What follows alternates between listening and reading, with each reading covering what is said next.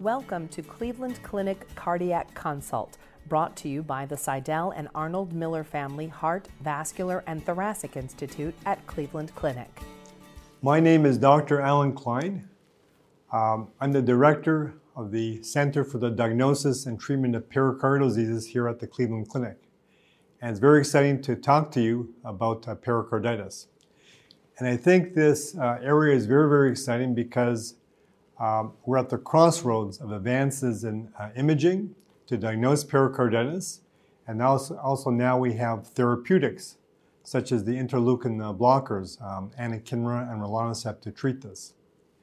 What do we have here at Cleveland Clinic? We have a Center of Excellence for Pericardial Disease, which basically is a multidisciplinary center where a patient with what we call complicated pericarditis can come here for 1 to 2 days and see the expert pericardial specialist, get a diagnosis, see other subspecialties such as rheumatology, collect blood samples for analysis for genetics, see a surgeon if a surgical option is available, have a heart catheterization.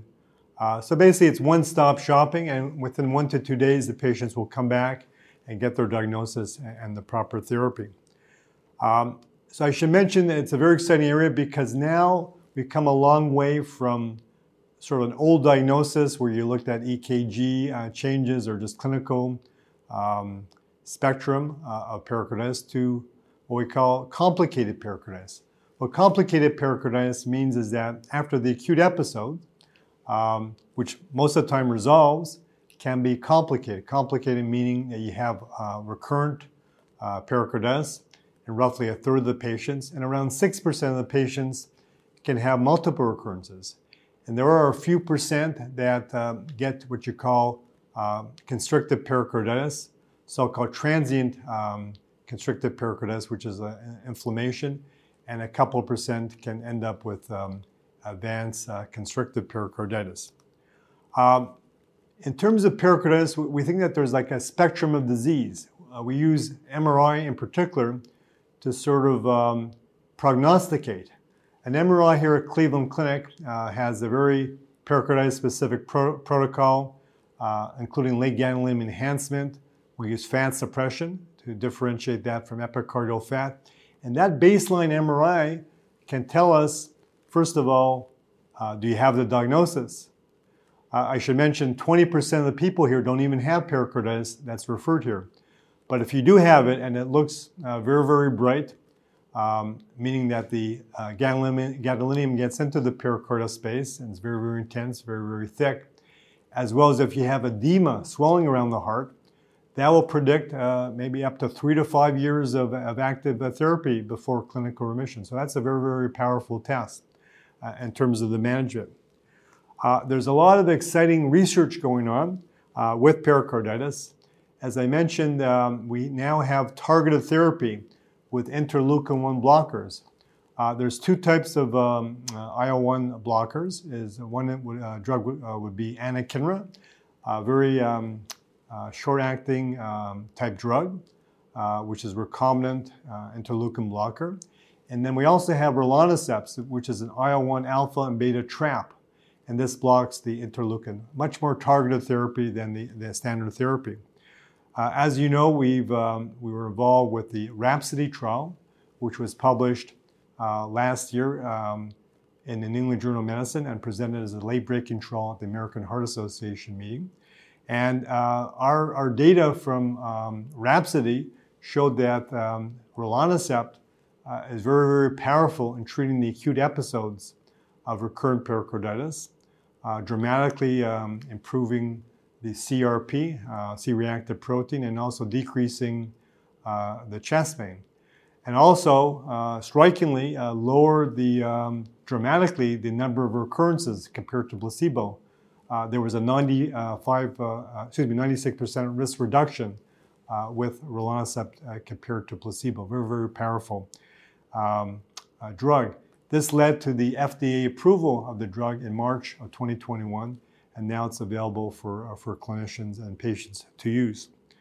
In terms of our management of pericarditis, we use the European Society of Cardiology guidelines.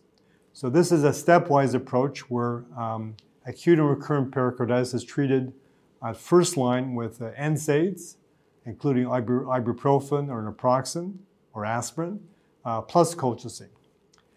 Then if patients fail that, we move on to low-dose prednisone. And the problem with prednisone is that if you introduce prednisone and you take away too quick, this will cause a recurrence. So if you're giving prednisone, it's a very, very slow taper. And often patients are on what you call triple therapy. That is NSAID plus colchicine plus prednisone. Now, I should mention that what patients don't like to hear is that they want to exercise, but exercise and the heart are generally good, but it's very bad for inflamed pericarditis. So we tell patients to restrict their activity and sort of almost like to walk the dog, to get a heart rate less than 100 beats per minute. But unfortunately, the exercise could aggravate the pericarditis. Now, if you fail the first line and second line, then you go on to the biologics, such as anakinra, rilonacept, drugs like Imuran, or methotrexate, or IVIG.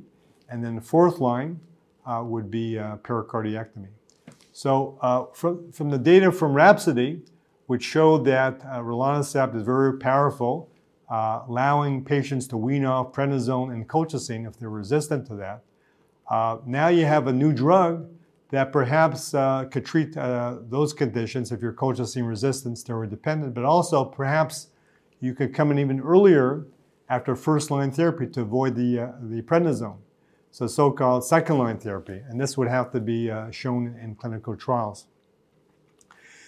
There's a lot of ongoing research in pericarditis. As I mentioned, that there's an explosion of interest, there's an explosion of publications in European Heart Journal, JAMA, Journal of American Heart Association type publications, and JACC on this area.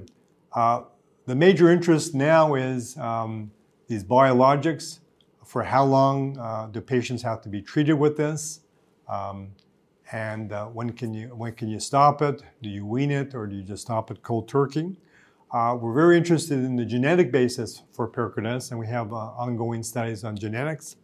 We're very interested in the effect of exercise in pericarditis. As I mentioned, exercise could aggravate things, but we have to do we're planning a randomized trial with actually the digital Apple Watch to see if we can record the heart rate and the number of steps to see if this aggravates pericarditis. We're very interested in the post-cardiac injury. So if you have a cardiology procedure, whether electrophysiologic procedure, an ablation, or a pacemaker, or even cardiac surgery, what is the role of those surgeries in causing pericarditis? Very briefly, I'd like to mention about COVID. COVID-19, as you know, can affect the lungs and as well as the heart. And probably between 4 and 10% cause some myocardial and pericardial damage. Often we see patients that had COVID that have chest pain, but we don't find too much. So it's pretty rare to get the myocarditis from the COVID virus. In addition, recently you've heard a lot about the COVID-19 mRNA vaccines, such as from Pfizer and Moderna. And a certain type of patient could get a complication from the vaccine. It's pretty rare. It's roughly 2 in 100,000 vaccinations. And basically, it's really affecting young people, young males, around 19 or 20 years of age, actually with a lot of testosterone, and that seems to be some role in these type of conditions. It's usually self-limited. And goes away with the standard therapy. So in summary, I think this is a very exciting time for the treatment of pericarditis. Now we have advanced imaging techniques, including echo and MRI to diagnose it. And now we have advanced therapeutics, targeted therapy with the IL-1 blockers to treat it. And we're definitely on top of pericarditis. Thank you very much for your attention. Thank you for listening. We hope you enjoyed the podcast. We welcome your comments and feedback. Please contact us at heart@ccf.org. Like what you heard? Subscribe wherever you get your podcasts or listen at clevelandclinic.org/cardiac consult podcast.